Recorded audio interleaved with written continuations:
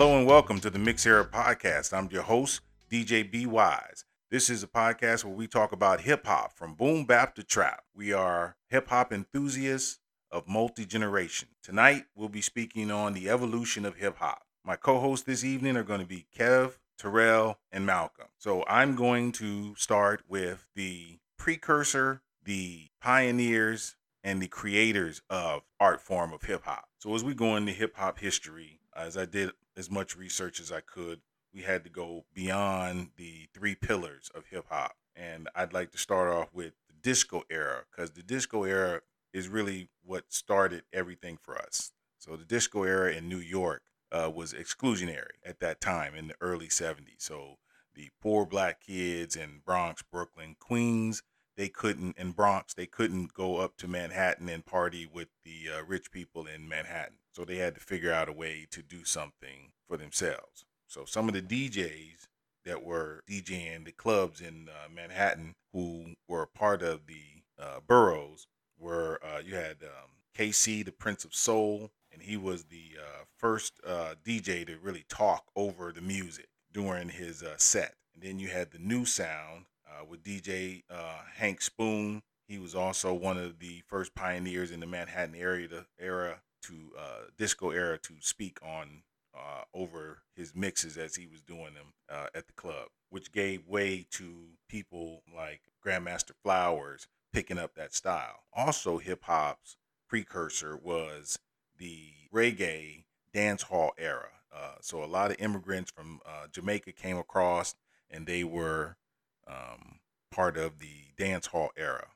So a gentleman named King Charles came over, and he was able to build this really nice DJ setup. And so in dance hall, they had something called the MC Toast.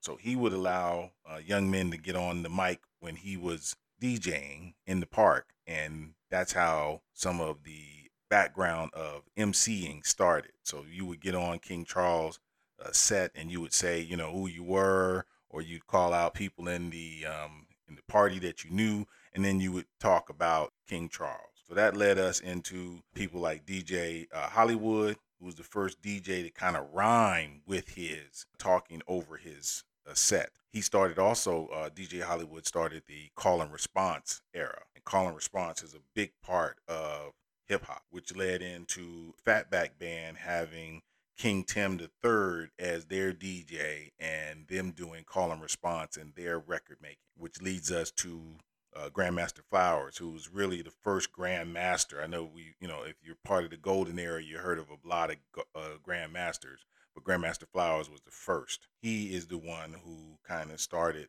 even thinking about what break beats were. He didn't really utilize break beats, but he thought about it, and he was able to mix in on the one. So he mixed in on the one. That was one of the first things he brought to the hip hop era. So also you had Pete DJ Jones. He was the first DJ to really mix in R&B. So before you had them mixing just disco and instrumental disco. And Pete DJ Jones, he started mixing R&B and soul. And he also started using the echo chamber, which really became a huge part of the hip hop era as Africa Bambaataa and Grandmaster Flash started pushing the culture forward.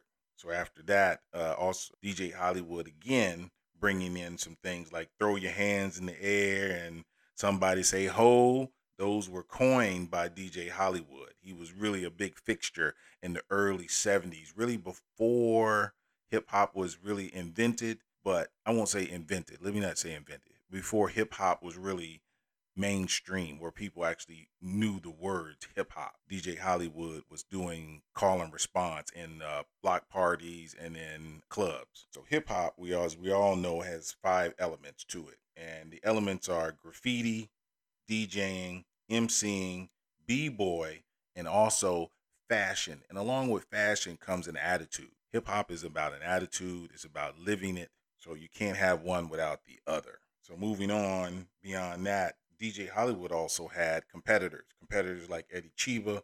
Eddie Chiba was voted the #1 DJ in the New York area. Also, DJ Grandmaster Flowers was also 3 years in a row. He won New York Metro #1 DJ. So as these kind of DJs were gaining popularity in the clubs in the Manhattan area, they had to have MCs. So you had MCs come along like Love Bug Starsky, Eddie Chiba was also a DJ, but he was also MC, and he started MCing on the mic. And this was kind of like the rudimentary style of rap or MCing. The first DJ to take break beats and blend them together, which is called the merry-go-round style, was DJ Kool Herc. He was a Jamaican immigrant, was living in the projects in South Bronx, and his sister wanted to have a birthday party. So 1520 Cedric Avenue, they rented out the community space, and they threw a party that night. And the night that they threw his sister the birthday party, Kool Herc said, "Hey, I'm going to try something new, guys.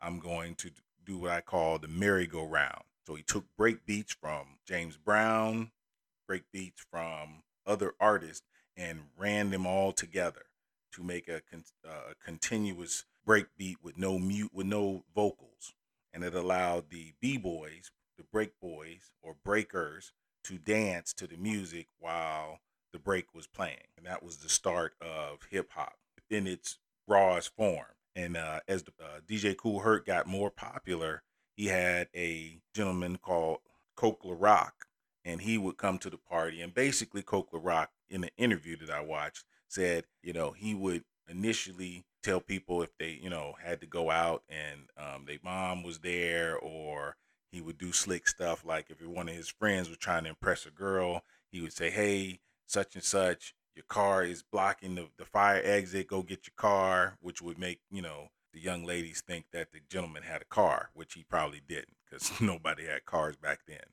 in the Bronx area. Also, he would talk about DJ Kool Herc on the mic. Some rhymes, not always, but that was really the elementary start of MCing on the mic. So Love Buzz Starsky comes along after Coke Rock, and he is the guy who comes up with things like, he coined the phrases like Boogie Down Bronx, Money Earning Manhattan, stuff like Do or Die Bed-Stuy. And he also, in his MCing, he and Hollywood from Grandmaster Flash and the Furious Five would do this little routine where they would do hip and then hop and hip and hop. And that's really where the word hip hop comes from as far as hip hop is concerned. That was from Love Buck Starsky, who was an MC for several of the DJs in that, prominent DJs in that era. And then following him comes along Busy Bee Starsky, who really came to fame through the movie Wild Style. Busy Bee was able to put some music on wax, and he was, the rudimentary parts of rap. So he would rhyme words together, talking about the DJ, talking about himself. Then we come to the three pillars of hip hop, which are DJ Kool Herc, Africa Bambaataa, Grandmaster Flash. DJ Kool Herc was on one side of the Bronx, and Africa Bambaataa was on the other side of the Bronx. And the Bronx isn't that big when you're talking about hip hop as far as music in the park. So Africa was a part of a gang called the Black Spade. He actually was the leader of the Black Spade. And they would go around, and you travel throughout the area, and they would have these block parties. Well, he heard DJ Kool Herc and Coke Rock doing their thing out in the park, and he was like, "Oh, I can put that together." So he came up with some money, and he put his own system together, and then he started doing block parties, and that was over the Bronx River projects.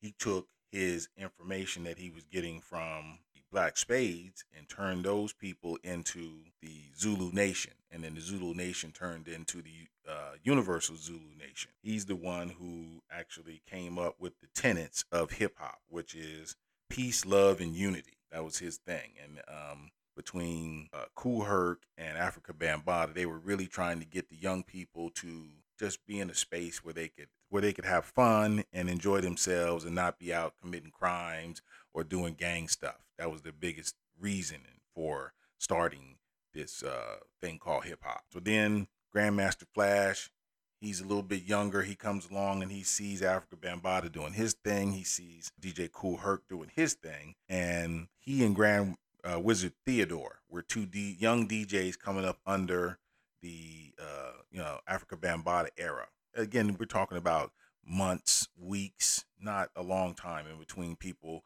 getting enough money together to put their own DJ systems together. Grand Wizard Theodore figured out that if you took your hand and you pushed the record, it would make a sound, and he called it scratching. So he was the first one to really come up with that. But he was also, a friend of Grandmaster Flash. So Grandmaster Flash took that information and then he learned how to scratch on the one. And then once you learn how to scratch on the one, Grandmaster Flash came up with cutting. And that means he was able to transition from one beat to another beat of a different song on the one. And that was Grandmaster Flash's contribution to the whole DJing thing. He really pushed DJing into the next level. Now, all while this is going on, you had some groups in the area who were forming. One of the most prominent groups was the Cold Crush Brothers. And the Cold Crush Brothers, they had people like the Fantastic Five, and they had Funky Four plus one more that had Sharrock, which was the first female MC in it. And they were all local groups that were just battling one another. They really didn't have any, there was no records going on at this time. So if you were known in your neighborhood as the best group, that was a big thing. So the Cold Crush Brothers consisted of Grandmaster Caz, Almighty KG, Easy AD, DJ Charlie Chase, MC DL, and DJ Tony Tone. These dudes were, the cream of the crop as far as the crews that were rapping at that period in time. And that which leads us into them doing a battle at Harlem World. And that battle was in 1981, which was after some things that happened. We'll bounce to that in a moment. So as these groups were forming, there was a lot of buzz around the New York area about this new thing called hip hop. Young lady from Sugar Hill Records wanted to make an album with some rappers. So she went around searching the city, ended up in New Jersey, and that's when she met Big Bang Hank, Master D, Wonder Mike, and asked them if they wanted to make an album. They meet, and then that evening, they go into the studio and they make an album for Sugar Hill Records, which ended up being called Sugar Hill Gang. And their first song was Rapper's Delight, which became the first hip-hop song on wax. And that was in 1979. As a part of that rap, that's when we bounce back to the Cold Crush Brothers.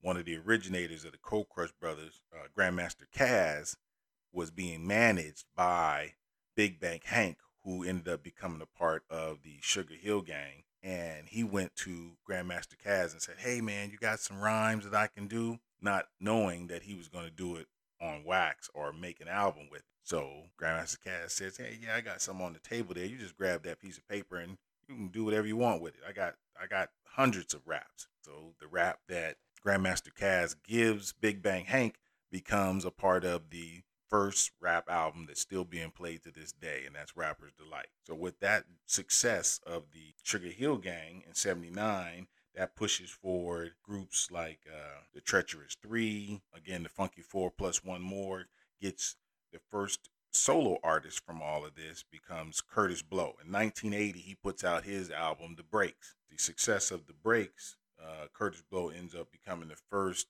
heartthrob in hip-hop.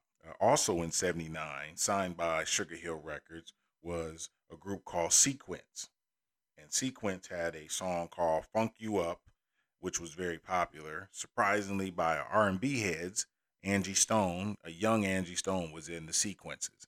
And Funk You Up was, I think it went to, it was in the top 40 of the R&B charts. So also in 1980, one of the groups I told you about earlier, Funky Four plus one more, were able to put out an album called That's the Joint with Sharrock, which was very, very positive and going, it really pushed the envelope, having a female on wax after having these, 4 albums out with only males. Then in 1981, we had the Treacherous Three do Body Rock, which was very, very instrumental as far as Kumo D becoming popular in hip hop society. So Kumo D and Busy Bee Starsky have a battle in 1981 at Harlem World. Harlem World was a big venue for a lot of the hip hop culture, Harlem World and Latin Quarters. So the Kumo D and Busy B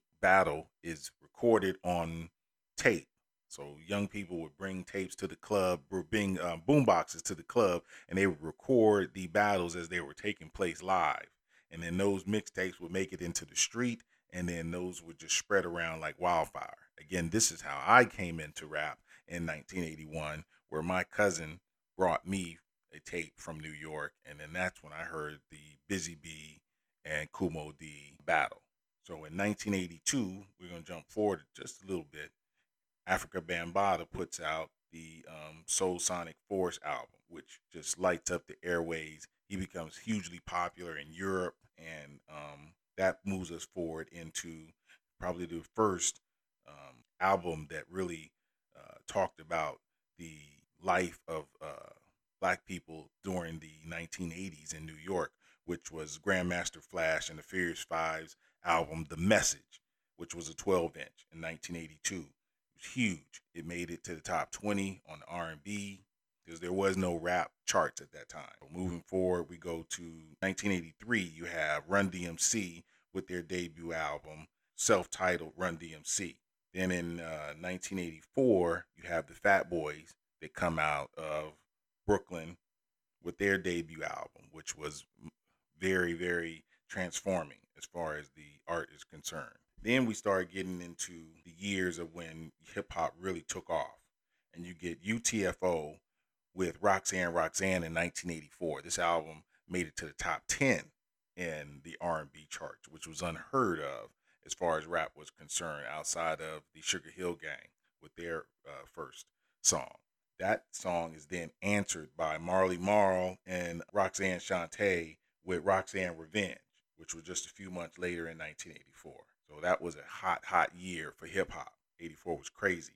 So going early into the year 1985, you had Dougie Fresh and Slick Rick. They were called the Get Fresh Crew at the time, and they put out a 12-inch album that was called The Show, and the B-side was called Lottie Dottie. These two songs were monumental in the hip-hop world. The Show, still to this day, is probably one of the most popular songs in the hip-hop world. You can play it at a reunion, you can play it at a wedding, and people will usually dance to it. So also in 85, you had LL Cool J put out his first effort, which was Radio.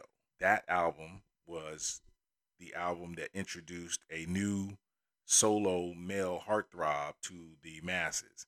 And the success of Radio allowed LL to go on and do Bad in 1986, which had I Need Love on it, and that then took him into the stratosphere because I Need Love went to number one on the R&B charts. Also in 86, you had Salt and Pepper that were produced by Herbie Lovebug, and they put out the song Push It. Push It was huge because you had two female MCs who were really getting it, and the beat was so crazy. Herbie Lovebug had a lot of success with his production. So also in 1986, you have Beastie Boys. Beastie Boys put out their album License to Ill in 1986. So on the heels of the success of Run DMC and LL Cool J, Def Jam is created. And Def Jam then puts out the Beastie Boys, which becomes the best-selling hip-hop album of all time during that era. That allowed Def Jam to become one of the most powerful record labels for hip-hop. So all along while this was going on, out on the West Coast, they had some artists that were trying to get their foot in the game. So you had Egyptian Lover, who put out Egypt in 1984. Everybody wanted a little piece of this hip hop thing because it was so hot. So you go down south, and in 1986, you have Two Live Crew, who puts out their songs, Hey, We Want Some P, and Throw That D. So with the popularity of the hip hop genre going out west and coming down south, it allowed for other artists to really start pushing through the doors. So in 1987, you come up with LL's Bad album, and then you get KRS-One and Boogie Down Productions with Criminal Minded, which was a classic album by all magazines. Because at the time, we only had Right On magazine, a couple other R&B magazines. They were floored by KRS-One and Boogie Down production. 87 was a great year for hip hop. Also in that year was one of my favorite albums of all time, Eric B. and Rakim's Paid in Full. Groundbreaking. The music still holds up to this day. Just absolutely amazing. Also in that year, there was the native tongue movement was started by the Jungle Brothers, and their first major hit was Jimbrowski in 1987. Then we jump back on the west side of the country, and you get Ice-T putting out Rhyme Pays and his hit 6 o'clock in the morning, and that was in '87, and it was everybody trying to get their foot in the door with this super hot thing. As a side note, during all of this stuff, you had some great hip hop epic movies that came out, which if you haven't seen them, you should check them out. I'll start with the main one, which is probably the most seen hip hop movie of all time, which is Wild Style, which came out in 1983. Then you had Beat Street in 1984. You also had Breaking, which was a LA version of hip hop in 1984. And then you had Crush Groove, which was Def Jam's attempt at doing a hip hop movie in 1985. So moving on, we jumping into 1988. And in 1988, you had MC Shan, Audio 2 with Top Billing. Audio 2, that song ended up being a huge song for the culture, and it's actually still played to this day at many parties I have DJ'd. If you put that Audio 2 Top Billing song on, everybody's gonna get out their seat because that's a banger. So with Big Daddy Kane coming on the scene as a part of the Juice Crew, with his success, you get Marley Marl the same year dropping the Symphony. The Symphony is probably one of the best compilation songs ever put out with the Juice Crew, and that was Big Daddy Kane, Kool G Rap, Craig G, and MC Shan, to stop the violence that was also going on. Because again, hip hop is all about the violence, and during this time in the mid to late '80s, you got the crack epidemic that's just ravishing New York and the rest of the country. So the artists that had become popular during this time, they came together to do a effort called the Stop the Violence movement. And they put out a song called Self Destruction in 1989. And it really raised money to help with the violence. And so also in '88, you get Public Enemy, Would It Take Some Nation of Millions to Stop Us? And you also get Biz Markie with Going Off. These are two pivotal albums. Public Enemy bringing in the political aspect to hip hop. And then you get Biz Markie doing the funny side of rap with Going Off. And one of the biggest songs on that album from Biz was Pickin' Boogers, which ended up being like a really good hit for him. So moving into tail end of '88, on the west side of town, you get Eazy-E and Easy Does It. So again, West Coast is still representing. They trying to do their thing. They bringing it in. Also, as far as the storytellers, you get Dana Dane doing his effort with Dana Dane with Fame. And the song on there that was huge was Cinderfella. Yeah. So '88, you also had MC Lyte put out her effort. And on the west side of town, you had west side of the country, you had JJ Fad. So the women are totally representing. So JJ Fad comes with Supersonic in '88, and MC Lyte comes with Light as a Rock in '88. So '88 is really a popping year. Then on the dance side of town, because again, dance is always a big part of hip hop, you get Kid and Play with Too Hype. And they were also a part of the Herbie Lovebug group, his production. Herbie Lovebug produced Sweet Tea, Kid and Play, Salt and Pepper, Kwame. He had a lot. Antoinette, he had a lot of people under his net. Also on the west side during that year, you have Too Short with Born to Mac. So again, now we're going from the lower, the south side of Los Angeles to the north side of California with the San Francisco Bay, Oakland area with Too Short doing Born to Mac. So again, everybody's trying to get in on this thing called hip hop. So back on the East Coast, you have them towards the end of the year in '88. Another song that is still stands up to this day, Raw Bass and DJ Easy Rock with It Takes Two. This song is still played to this day, heavy. And lastly, in '88, you get Heavy D with Mr. Big Stuff. Heavy D was the first solo kind of heavy set dude that was really a heartthrob in hip hop. So that was very pivotal for the time. So moving into 1989, you get Vanilla Ice with Ice Ice Baby. And that song was the first hip hop song to make it to the number one seat on Billboard Pop and stay there for more than 3 weeks. Then you move into Slick Rick did Children's Story in 1989, which was absolute masterpiece of storytelling. Also in 89, you get Queen Latifah coming on the scene with conscious rap, Coming to My House. On the West Coast, you get Tone Loc with Wild Thing and Funky Cole Medina, which both charted in the top 20 of the pop chart. Then you get on the conscious end, you get De La Soul with 3 Feet High and Rising in 1989. You also get the Marley Marl effort from Cool G Rap and DJ Polo, which really brings the gangster element from the East Coast onto the scene, which was Road to Riches. And that kind of closed out 1989. Then we're moving into the 1990. Started with my main man, the big fellas showing love. Chubb Rock jumps on the scene in 1990.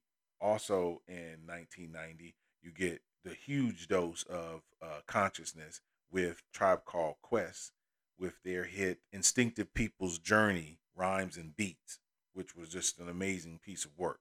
Also in 90, you get more conscious rap. You get the X Clan with To the East, Black. The West Coast gives you two bangers with Digital Underground, that's the Bay Area, doing Sex Packets. And that big song from that one, which ended up going to number one on the pop charts, was Humpty Dance.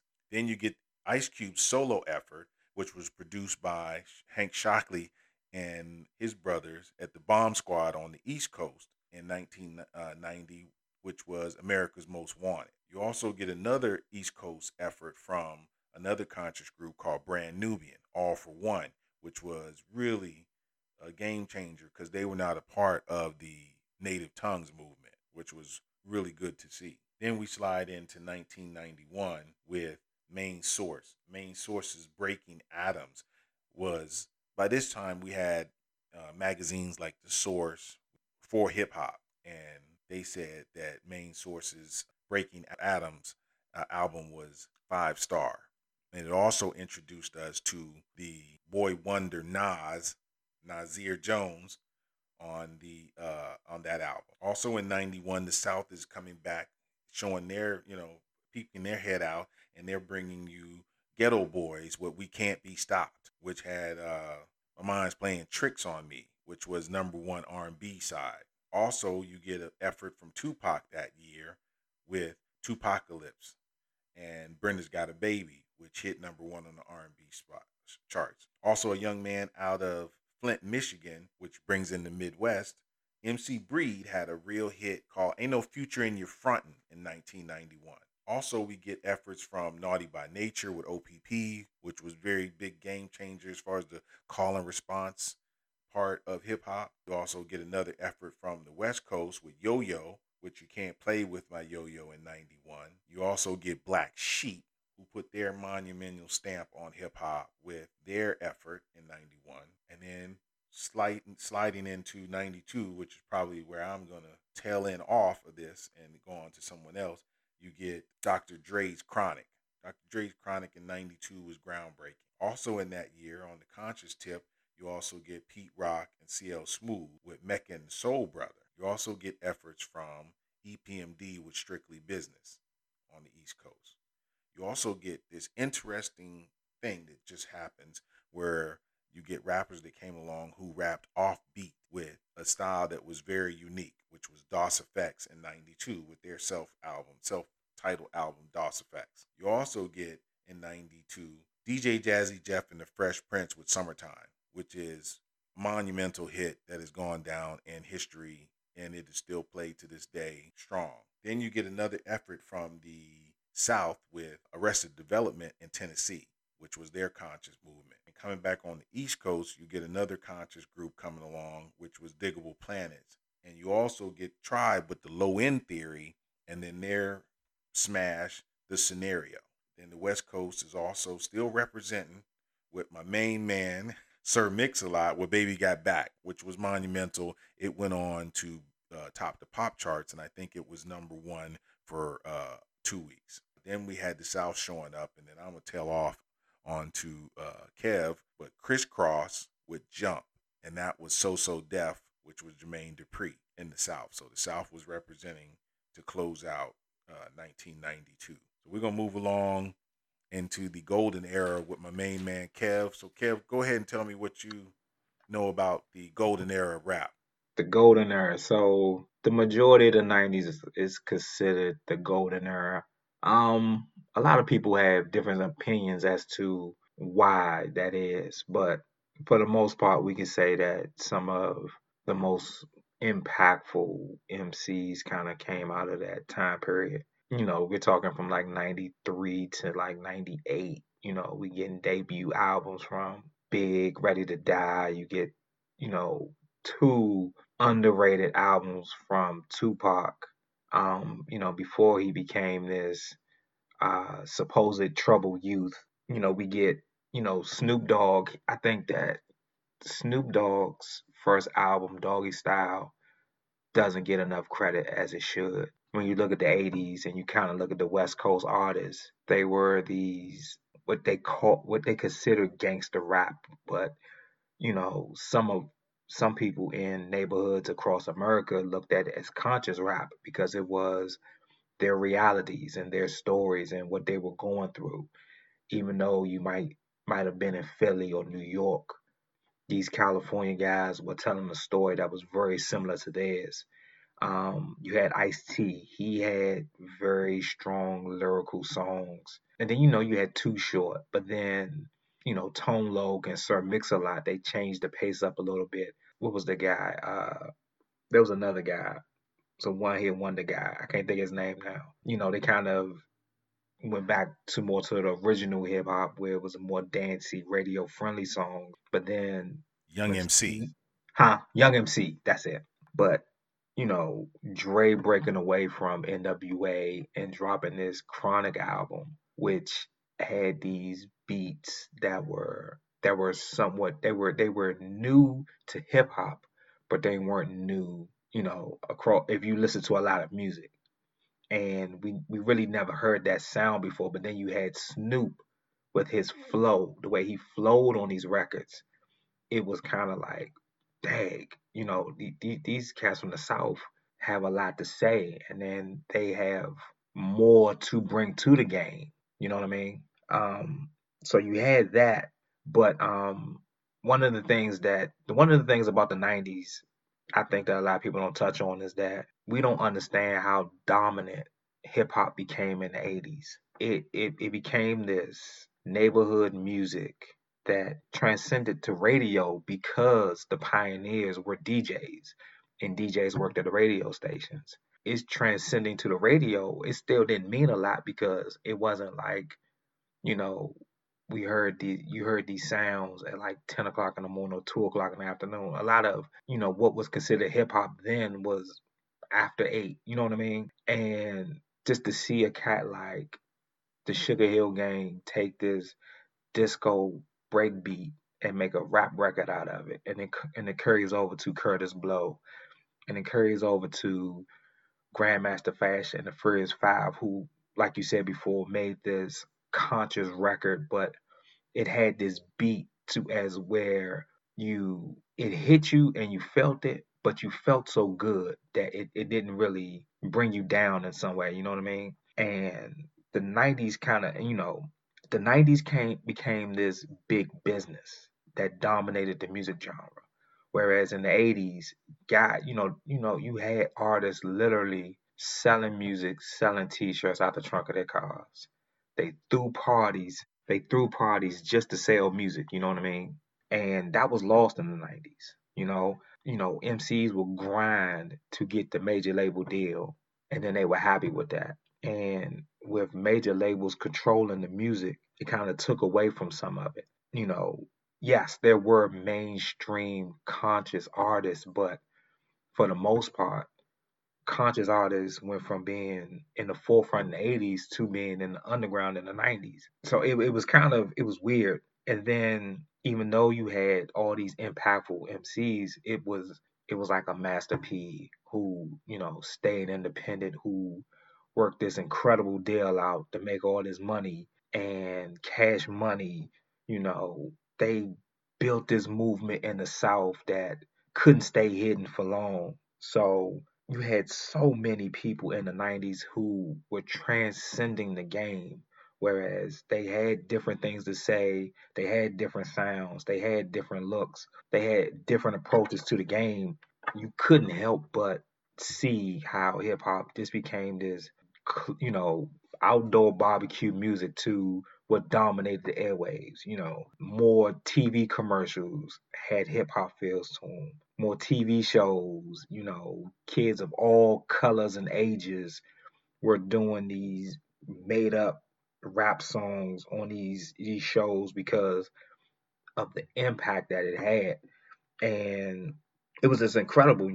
Like I said, you had Big, his first album, you had Pac's first album, Jay-Z came out, came out, Snoop, the Wu Tang, De La Soul. They were doing a little bit in the 80s, but they didn't really hit that peak until the 90s. Tribe became big in the 90s. Outkast, Eminem, and it was just so much. You know what I mean? And it still felt today from what the 90s gave us. Not to take nothing away from nobody else, but you didn't have so many sub genres that you could look at from a 80s standpoint, and that's what the 90s gave us.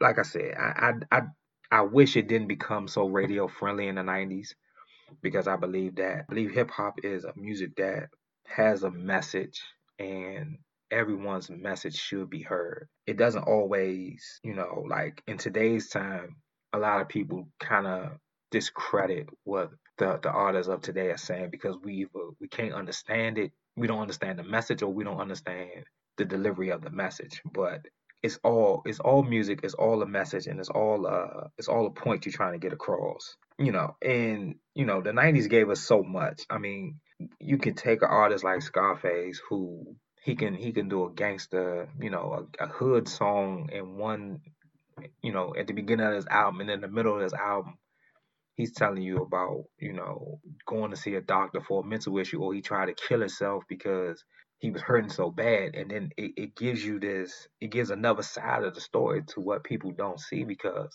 so many people feel like it's just them because there are not a lot of people who they can embrace. But it was just this voice, you know what I mean? And all of that kind of led to the late 2000s, where I mean the early 2000s, where this big hard hitting message was kind of toned down. And if you really wasn't like a big fan of the underground, a lot of the mainstream stuff wasn't just hard hitting. Like we should have never lost that. You know what I mean? So Well, what are your thoughts on the Cash Money era, along with the Rockefeller era, as well as the Bad Boy era? they were very important eras because it let the artists have a lot more control over their careers. Granted, some of these, independent label owners weren't always on the up and up, but they didn't have too much of a pigeonhole on their artists. Jay-Z couldn't have made Reasonable Doubt on like a RCA or a Arista Records. Let's be real. He had to go independent because a major label wouldn't sign him. You know, Master P had to sell records out the trunk of his car, moved to another state, lucked up on some money, and was able to develop this career. It was all for like Cash Money, No Limit, Bad Boy, Rockefeller gave us four different ways to attack the music business. And because all four of these different elements were a part of hip hop, it secured the dominance of hip hop. It secured how these brown skinned men and women were able to create this music that not too many non-brown skinned men and women could actually take over or have a lot of say so about. So, a white hip hop artist is normally pushed to the forefront because they're still rare. And even if, that white hip hop artist make two albums that are halfway decent, it's like, oh my God, this person is great, and because we still don't see too many white artists, too many white MCs, you know what I mean? Or even white MCs who actually can have a impact. Because for the most part, I mean, what we've seen lately is they're more than a gimmick. In the night, to be all honest, independent rap should have took over the '90s, but it didn't. But white artists were just like independent rap. It was kind of like a gimmick, and I think that's what hurts. I think that's something that a lot of people don't really look at. It hurt. It actually hurt the game. But you see so many. You still see Jay Z, and we talk. I mean, right now, Tupac and Biggie are dead, and we still talk about them like they just came out. You know what I mean? That's how big they were. But the game didn't want them to be that big, though, which is weird. All right, sounds good. So we're gonna move into some homework that you were given last week by Young Terrell, and we want to get your feelings on music and effect of Juice World and Pop Smoke.